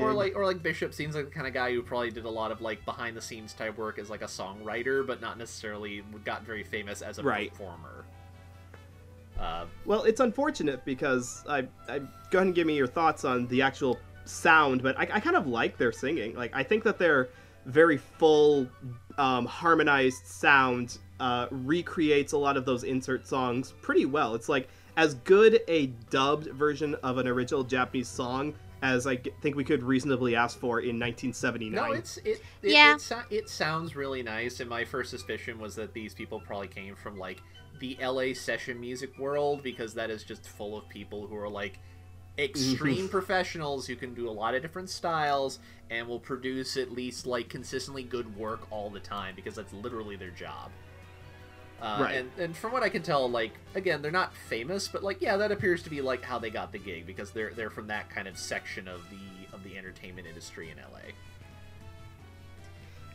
And I also find it interesting that the songs themselves, like Dance of the Dolls and a couple of their insert songs, I don't know what the Japanese pop music sound was at the time period, because the only song I know in Japanese from this time period is Fire Treasure, the intro song to The Castle of Cagliostro, which also came out in 1979. Do you know anything about, like, does this sound like what Japanese pop music was in this time period? Not pop music, not as far as I know. And admittedly, my knowledge is very limited. I want to say this sound probably existed. I don't know if it was like... Yeah. Because my knowledge of like Japanese pop music from this time is also kind of limited, but like this definitely there's definitely strains of like American soft rock this sounds like, and I'm sure some equivalent of that sound existed in Japan around the same time. So like this might have been a pop sound. I don't know if it was necessarily like the hardcore classics that everyone still remembers 40 years later kind of stuff though. Although credit where it's due, even though the lyrics to Dance of the Dolls are kind of surreal itself, it's also a total earworm. And it has a very 70s sound, for lack of better phrase. No kidding. It is that kind of not Japanese soft rock, but that kind of soft rock from that era. Yeah. Yeah, I was trying to think of, like, what does this remind me of? Because it's, like, nostalgic for something that you've never heard of before. And I was trying to remember, like, what does this remind me of? I know I've heard songs like this on, like, oldies radio stations or, like, my parents' old CDs. And I couldn't pick, like, an act that it reminded me of the most. I was like, this is, like, the waning days of Bee Gees-inspired harmonization or something like that. Yeah, also getting like early era of like Hall & Oates or Air Supply. That not quite yacht rock, but we're getting there. You can definitely hear like it's not yacht rock, but it is like again LA session people, which is what a lot of why yacht rock sounds like that is because that's the kind of people who are playing on it. It's definitely like it's very glossy. It's very West Coast. It's very like mid to late 70s. Glossy. That's a good term. Glossy would be a good word for a lot of this. Like, in a good way, but glossy, definitely. Yeah. It's dated, but it's the good kind of dated. So, that pretty much covers all the audio side of Nutcracker Fantasy, and I think the only other thing to ask, the only other big question to really ask is, what did anyone in the time period think of this movie? Because Amon did the excellent work of being able to go out and find some reviews from the time period about what people in 1979 actually thought of this movie in America. Turns out, not a whole lot of positive stuff. That's pretty much it. It's there. It's very much. I mean, it's. I didn't find one that the New York Times ever wrote, but it has that same vibe of like stiff white dudes who clearly think this movie's a little beneath them, and are probably a little. That's not all of them, but you do get that sense of people who are like, "Yep, another kids movie. Gotta write about it for the paper." Although I like the one who compared it to the other children's films coming up right around the same time, because this got a wide release apparently right around the holiday season of 1979, and it's like, I'm not quite into this, but at least it's not The Fish That Saved Pittsburgh. Put that on the poster. Which is a really obscure, bad live-action Disney movie.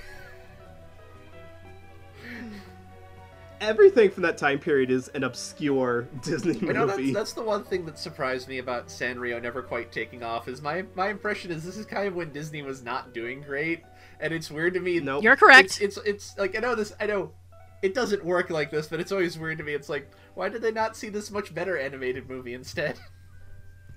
Yeah, it made me sad how many of these critics, and a lot of them for like major regional papers, like from Philadelphia, St. Louis, that sort of thing, how many of them were critical of the animation itself? Like, oh, this is kind of perky-jerky and makes me think of TV. And really, if anything, this is kind of the last hurrah for what was left of MOM Productions. Because they, at this point this movie came out, they had been working for over 20 years in Japan making stop-motion animation for advertisements, for shorts, and for all the sub-licensed stuff they did for Rankin Bass. Yeah. It's funny. It's funny watching this. I mean, it's funny reading those and very aware of the fact that, like, if this had come out, like, a decade earlier, it probably would have been a lot... Like, even, like, I think one of the Philadelphia critics noted that, like, so when I was a 10, this stop motion animation Hansel and Gretel movie came out, and me and my cousin saw this about 4 dozen times. I remember that. And as an adult, I feel like I have criticisms of this movie, but the 10-year-old that's still inside me is overjoyed at this movie, and I can't deny that. And it's and I'm kind of that way too, because like they clearly got a lot of money and they put it all on the screen. You have these huge, elaborate sets and just dozens and dozens of characters on the screen, all moving around, whether it's doing like little synchronized dances or other things. And that's hard, expensive stuff for stop motion. Especially that final sequence where it's set to the Nutcracker Suite, and you've got everyone just dancing around, dream sequence. You've got see-through horses. You've got morphing characters that turn into like flowers and the characters again. You've right. Got fountains. And the fountain stuff, like the fountain is in there a lot. Like you see, the camera is constantly moving, but the fountain, like the water fountain, is still spewing up all the time to really convey the sense that this is a real living world that you can only see in the realm of stop motion. That's really impressive. It's like the kind of stop motion that we would see kind of I don't think it was homaged exactly, but it's like the same kind as the intro to Beastars, where they're dancing in front of a water fountain. Yeah, this feels like a movie that its reception was undone both by, I think, a lot of the people reviewing it probably didn't appreciate how difficult all the stuff on screen was, and it just being this weird dead period where like Puppetoons is a thing in the past. And no one's old enough to have like nostalgia for like sort of the Rankin Bass sort of TV stop motion stuff, which I feel like was kind of the last hurrah of that for a lot of people in the United States that aren't old enough to be like, oh, this reminds me so much of this thing that meant so much to me as a child, and I can appreciate it through that lens, kind of a thing. It was definitely in its dying days, because like the same year this movie came out, the latest Rankin Bass holiday special was Rudolph and Frosty's Christmas in July. So, oh boy. Which did not come out during Christmas time. So yeah, they would actually continue making the Animagic, which is what they refer to that animation style with stop motion, all the way up to 1985. But yeah, this is definitely kind of the dark days. We're well past the peak of like Rudolph and The Little Drummer Boy, which the director Takeo Nakamura actually directed, or even like Nestor or Here Comes Santa Claus. Like the good days are kind of past. I mean, I definitely don't think it helped that like for a lot of these critics, if it reminded me of anything, it would be those later Rankin Bass ones. It was like, this just looks like the crap they show on TV every year. Pass. Right. And there was a time period not long after this, which again, this is why I say this film came out too early. Gumby had a huge resurgence in the mid '80s. It became like a cult thing where they showed it in art house films, along with like The Clockwork Oranges and the 2001's A Space Odyssey, and which even led to a revised TV show getting made when Art Clocky finally got out of his hippie phase. So yeah, this could have found an audience with like that hipstery art house crowd, but it just wasn't the right time period or wasn't billed to the right people. I feel like it's almost its problem. Like, cause, obviously it's Sanrio, they want a wide release, but oddly, yeah, I think if it had gone for more of like a arty kind of a thing, it might have gotten a better reception, even if it would have made like way less money. Like right. whatever this pulled in like by itself probably dwarfed whatever like an art house like circuit would have given it. It definitely didn't make a whole lot in Japan either. It's my understanding that it wasn't really, like all Sanrio movies, it wasn't a major blockbuster. It didn't make back the budget that it took to make it, and it didn't really have like a lasting impact, despite the fact that there was a remake for it. They did a remastered version, which was for a company anniversary in 2014. But the thing is, they completely redubbed the cast, completely new actors. They turned up the color gradients to just like gaudy levels. Ugh. They added in a bunch of new, mostly cell animation or like digital animation to kind of tie things together or enhance the special effects. And they added a song by Kiari Pamu Pamu at the end. And it's like sounds like a hot mess. I've seen clips of that version online, and really, I don't feel like it really needs to be dressed up like that to make it relevant to modern audiences. No. That's going a little overboard. It just needs to get out there and be seen and appreciated for what it is, which is what Discotheque did. Yeah, if you look at the anime community, a lot of people revisit this around the holiday season every year. You can go back to ever since Discotek relicensed it and it's been up for streaming, people just keep revisiting around the holiday season, and not with derision like those newspaper critics, but a lot with the like, this is really interesting, and I kind of wish that there was more of this. Heck, last year, at least at the time of this recording, Discotek looped it over and over like a Christmas story all day on Twitch. Really? On Christmas Day. So Nice. yeah, at any point you could tune in and watch it, which I thought was really That is sweet. nice. That is nice. There was even like Because a special intro video for Mike Toole. I did see that. I watched that intro bit, which very informative. Not so much on like the dub side of it, which again we spent a lot of time like looking up the American side of the production before doing this podcast, and I think we've found basically as much as there is available out there. So I'm just glad that the dub is still out there. I'm glad that it wasn't lost to time and that it's readily available, so we can have a little slice of what dubbing for foreign language fare was like in the late 70s before it became the cultural phenomenon that it became many years after that. So, to wrap this all up, I guess, what's everyone's final thoughts on the dub of Nutcracker Fantasy? Aman. What a delightful movie. Like, I really enjoyed this, and I think the dub has its rocky parts, but I think the parts of it that are good really... they fit really well with this. Like, this is a fun, weird fantasy movie. It's the most fun I've had experiencing this story since being, like, a small child and having my family drag me to the Boston Ballet production, which I saw at least twice, of the Nutcracker, at least twice during my childhood, which I was not into ballet, but, like, that was fun. They had a sword fight with a mouse. Can't beat that. And this felt like, yeah, this is just like, it's a fun movie. Like the dub kind of shows its age in places, but I think like you get performances like Christopher Lee and Joanne Worley, who I think really do help hold the movie together when they show up. Yeah, like I don't know if I'd say you should watch this over the Japanese version, but like if you don't want to read subtitles, this is not a bad way to experience the movie. You still get all that lovely animation. And I feel like, you know, it's still just it's a delightful movie. Watch it with your probably slightly older children. I feel like, yeah. If they're a little on the young side, they might just get kind of wigged out. I don't know if wigged out. I think I was explaining to these guys before. I think it may be because of its age. It may be a little harder to pitch to younger kids who do need their hands held and need like visual stimulation for some things. This is not going to compete with Into the Spider-Verse is all I'm trying to say. Or Mitchell's versus the Machines. I can't say you're wrong. I'm sorry. But Megan, you were saying about the dub. I was gonna say, if I have to pick which version of the film I'm probably going to watch on my own just for a good time, I'm immediately going to stick with the sub because I don't know. I enjoy its kind of bonkers energy. The fact that it's sometimes a little scarier or a little more quiet and contemplative, or sometimes just a little weird, or just sometimes it's just showing off for the sake of showing off stop motion animation. But I don't think the dub hurts it that badly.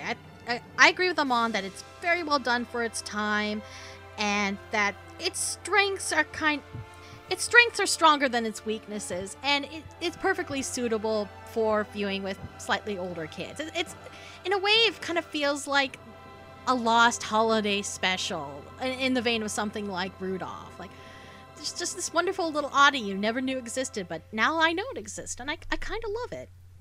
But there's no Christmas stuff in it. How can it be a holiday special? Look, if I have to listen to idiots on Twitter talk about how Die Hard is or is not a Christmas movie every goddamn year, this can qualify as a Christmas movie. My answer is I don't care. Die Hard's good. I'm going to watch it whenever I want to watch it. Stop it. Get help. Stop. Get help. Thank you, Michael Jordan. Well, I can't be the dissenter in this discussion either, because I also agree that for the time period, and especially for the talent that they got, this is a very well done dub for something that clearly was given a lot of love and attention. And I gotta respect that it wasn't because an American studio had like a lot of faith in it, or that it was I suppose it was tied to something that Americans were anticipating. It was because Sanrio was really gung-ho about becoming well-known in the American sphere, and so they got connections that would turn in a really good performance. Now, I would have absolutely loved to have seen the alternative dimension where this came out in American theaters, got a lot of praise, became like a big budget movie moneymaker, and absolutely made Sanrio as popular as they wanted it to be.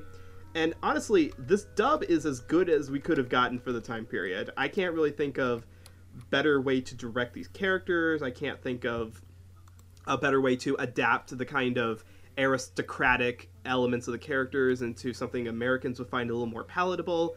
And I cannot think of a better way that they could have adapted the songs in here, because, you know, it had two choices. They were either going to dub over the original Japanese, or they were going to do what the original Kiki's Delivery Service dub did and just get entirely new songs for those sequences instead.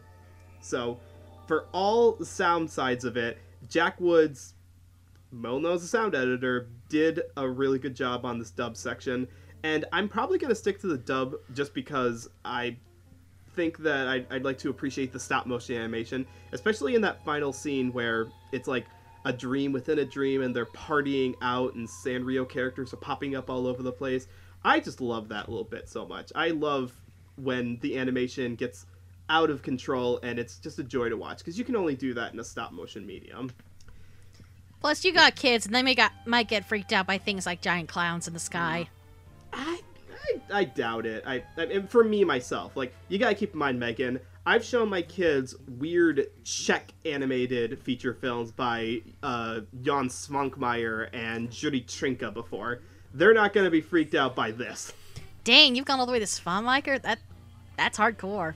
I mean, it's not like they were sitting there intensely watching it. They, like, you see, like, out of the corner of their eye, like, huh, that's not what I saw in Coraline, but thank you, Dad, for showing us that. I do love me some stop-motion animation. And if you want to watch this, let's say that you are the kind of person who's listened to this podcast and has thought to yourself, I've got an hour and a half to burn, I've seen all the Christmas movies, I think Die Hard is a Christmas movie, I want to watch this. Luckily, you can. Thanks to Discotek licensing, remastering, and releasing it, you can watch The Nutcracker Fantasy on Crunchyroll in both sub and dub. You can watch it on Retro Crush in sub and dub. You can also buy the Blu-ray version of it, which is available on home video. Anytime that Right Stuff has a Discotek sale, you should absolutely add this to your cart. Add it to your collection for your home video release schedule. By the time this is coming out, you know, it's probably going to be part of the holiday sale. Pick it up then. There you go. If it's not, if you don't already have this, go ahead and grab it. It's the best holiday stop motion animated Japanese film you can possibly get. But it's the only one like that, as far as I'm aware of.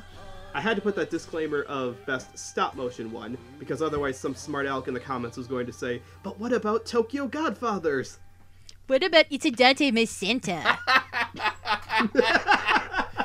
Oh, you wow, mean that? I haven't thought about that since I read your review of it, probably. Jesus Christ. I'm just mad that that last 30 seconds preview didn't end up becoming an actual episode, because it looked absolutely amazing. Okay, so where are we? The Dub Talk podcast is what you are listening to, and you can follow us here on YouTube if you're listening to us there. You can all follow us on all of our audio-only feeds, such as Spotify, Apple, and Podbean, where we release new episodes every Friday. Or if you want to be one of our patrons get the episodes early. They get it on Wednesday. So if you want to be extra special and get the episodes a little bit early, you can donate to our Patreon, just like these fine folks who I'm about to bestow all of the holiday joy upon. Merry Christmas to Megan's mom and dad. Merry Christmas, Michelle Travis. Merry Christmas, Nico Robin, but with Yowie hands. Merry Christmas, Sue Tweet. Merry Christmas, Victor Maybaroda. And I'm going to bestow an even greater holiday extravaganza thank you to our $10 patrons, who are the most amazing people who we would just love to take out for drinks to watch two-headed mice blow up Nutcracker dolls with their mice demons every holiday season. And those people are, thank you Carly Lesticow, you are amazing. Thank you Crimson Echidna, you rock, man. Thank you to Jacob Wilson, keep rocking on, rocking on. Thank you to Jared Hawkins, thank you for all your support. Thank you to Julia W, keep being amazing. Thank you Marissa Lenti, you keep rocking on, you know what you're doing out there. And thank you so much to Otaku Anthony, have the best holidays that 2021 can possibly offer. Before I sign off here, I want to know, what are you two doing out in the World Wide Web? Amon, what do you do? Before I start, I want to mention one last thing that I meant to bring up earlier and forgot about. While I was looking up articles on this, I found an article for a Christmas parade that's going to be happening in some part of Los Angeles the year this came out. And they list, like, all the people and, like, minor celebrities who are going to show up in it. You know what's in this? Preview for this particular movie? Apparently characters from the movie were going to be featured in the parade. Oh wow! They do not specify what that means, but I'm guessing this is a testament to how much Sanrio were trying to push this thing. They're like, no, we need to get the youth of Los Angeles to see our movie. Let's put it in the Christmas parade. Does it actually specify, like, it's characters from the Nutcracker Fantasy and not just... From the news article, characters from Nutcracker Fantasy, a new movie scheduled for a Christmas release. Okay, See, I'm wondering if, like, maybe they already had Nutcracker, like, costumes, like, you know, the soldiers or mice, and they were like, wait, we're gonna co-op this into promotion for this new movie coming out. That would definitely be the reasonable option, but I'm really hoping that somewhere out there's like, you know, slightly terrifying 70s like Clara and Fritz costumes in the style of those like old, like, you know, Disneyland costumes from before they really knew what they were doing, and it's just kind of upsetting. My kingdom for photos of this. My God. It apparently was taped at some point because they did a repeat broadcast of a TV showing of it. But I don't know. Yeah, let's go. Let's go call up KHJ in Los Angeles and see if they still have something. I'll do one better. Lost Media Wiki. Get out there, find a broadcast of the Los Angeles Parade from 1979, specifically looking for the characters from the Sanrio movie Nutcracker Fantasy. It's got to be out there somewhere. Someone's got it on a Betamax. Anyways, you can find me on Twitter at AmonDuel. Duel has 2 U's in it.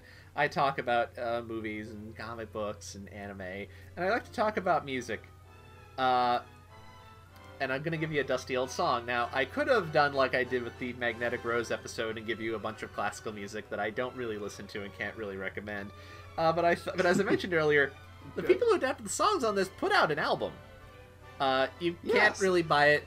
It never made the leap to CD. It was done on like some subsidiary of NCA. It's, you know, you can find it. You can find rips of it on YouTube though.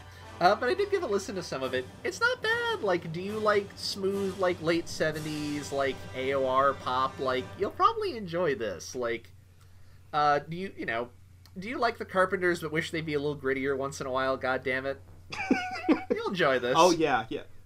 Yeah, when I hear Rainbow Connection by the Carpenters, I'm just thinking, I really wish this was just a little grittier. Why just a little more bite. Why would you listen to Rainbow Connection? That is an awful cover of that song. I heard it once and it's like, oh no, why, how? Because, it wasn't supposed to be released. The version we can hear is like the scratch recording of it. Oh, oh my God, no wonder. I'm so sorry, Karen. Oh. No, it makes sense that they covered that because, you know, they had a #1 hit with, what was the other one? Sing a Song, another song by Williams. Joe Raposo. So it makes sense that they want to cover the other big Joe Raposo song, Rainbow Connection. But yeah, that version was not like the professionally recorded mixed version of it. That at least explains why it sounds like that. I see. Yeah. Anyways, yeah, Bishop McGuinn, like the lead single was a song called Santa Monica Pier. It sounds nice. Like, do you like 70s soft pop? Do you like yacht rock? Like, you'll probably enjoy this. It's at least not painful. I realize that's extremely faint praise, but I do mean that sincerely. For an act that no one has thought about or done any retrospectives on in probably the intervening years. That is high I mean- praise, because at least you're giving some Look, recognition. they got some professionals on this. Jeff Beccaro is drumming on this. He drummed with Toto and Steely Dan, so you know he's good. Oh, Steve heck yeah. Lukather's on this. He was the guitar player in Toto. Like, there's talent on here at the very least. Like, it's a nice sounding album. I'll give it that, certainly. Okay. What's it called again? The album is called This Is Our Night. Gotcha. All right. So, special guest Megan, thank you so much for joining us. Please tell everyone, what are you doing these days? Well, you can find me on Twitter at Brainchild129, where I talk about all sorts of things.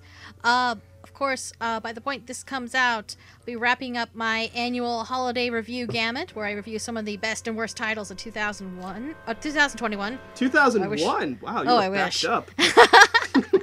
Well, no, that'd be kind of cool. It'd be, be like, what Oh, has God. held up 20 years later? Oh, But God. that would take But a lot anyway, of time. You can find that. That's the Manga Test Drive, which is mangatestdrive.blogspot.com. I also have a side blog called Renaissance Josei, where, among other things, you can actually read my full review of this movie from last year. And if you like what I do enough to give me money on the regular for it, you can do so. My Patreon is at Megan D. Indeed.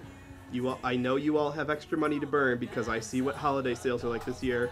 Think about donating a couple bucks to Megan because she absolutely deserves it. And I mean it full sincerely. The next chance that we get to get together for a convention, I am absolutely going there because we need to reconnect.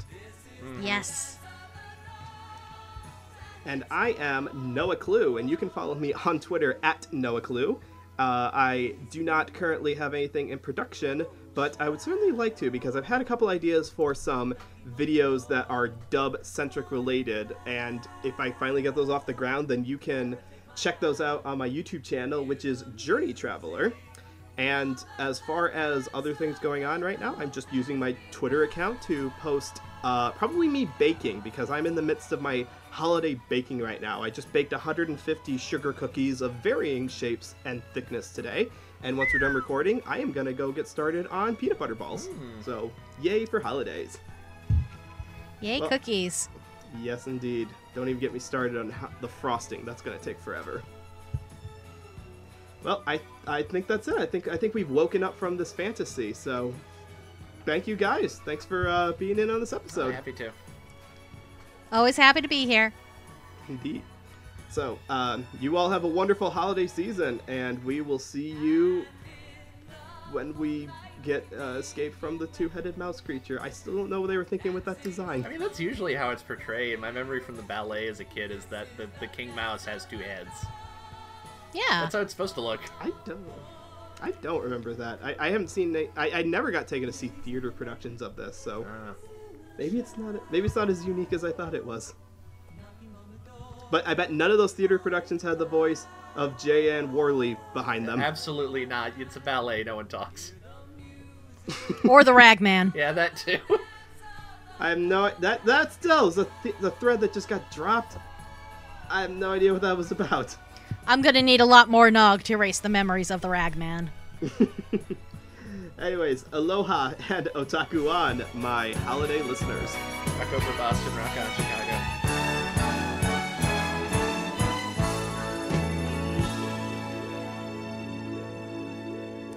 I just hope y'all are ready for Alright. me to ramble on about the history of Sanrio films and motherfucking Christopher Lee. Test. Isn't that why we're here? I didn't expect to do anything else. I had all these notes about all these other actors and all these other animators and producers, but no, I just want to beat the Be Christopher careful Lee what hour. you wish for. There's a lot I can talk about there. He had- Well, he had a also, very long- I am a huge fan of like that whole gothic Yes. 50s, 60s European horror thing. And of course, right. So yeah, all over The Hammer that. horror. Like, Dang. I'm sorry. I'd love to be in your movie, but Peter has to murder me next week like for a film. Like how Amon was last time when we were talking about 1001 Nights with Giallo films. This is me with that version of horror. Oh, yeah. I mean, I was out of the loop on that because that's just not a genre of movies that I know anything about if it didn't come from MST3K. So if you guys know more about Hammer horror films and, low grade European B movies of that nature.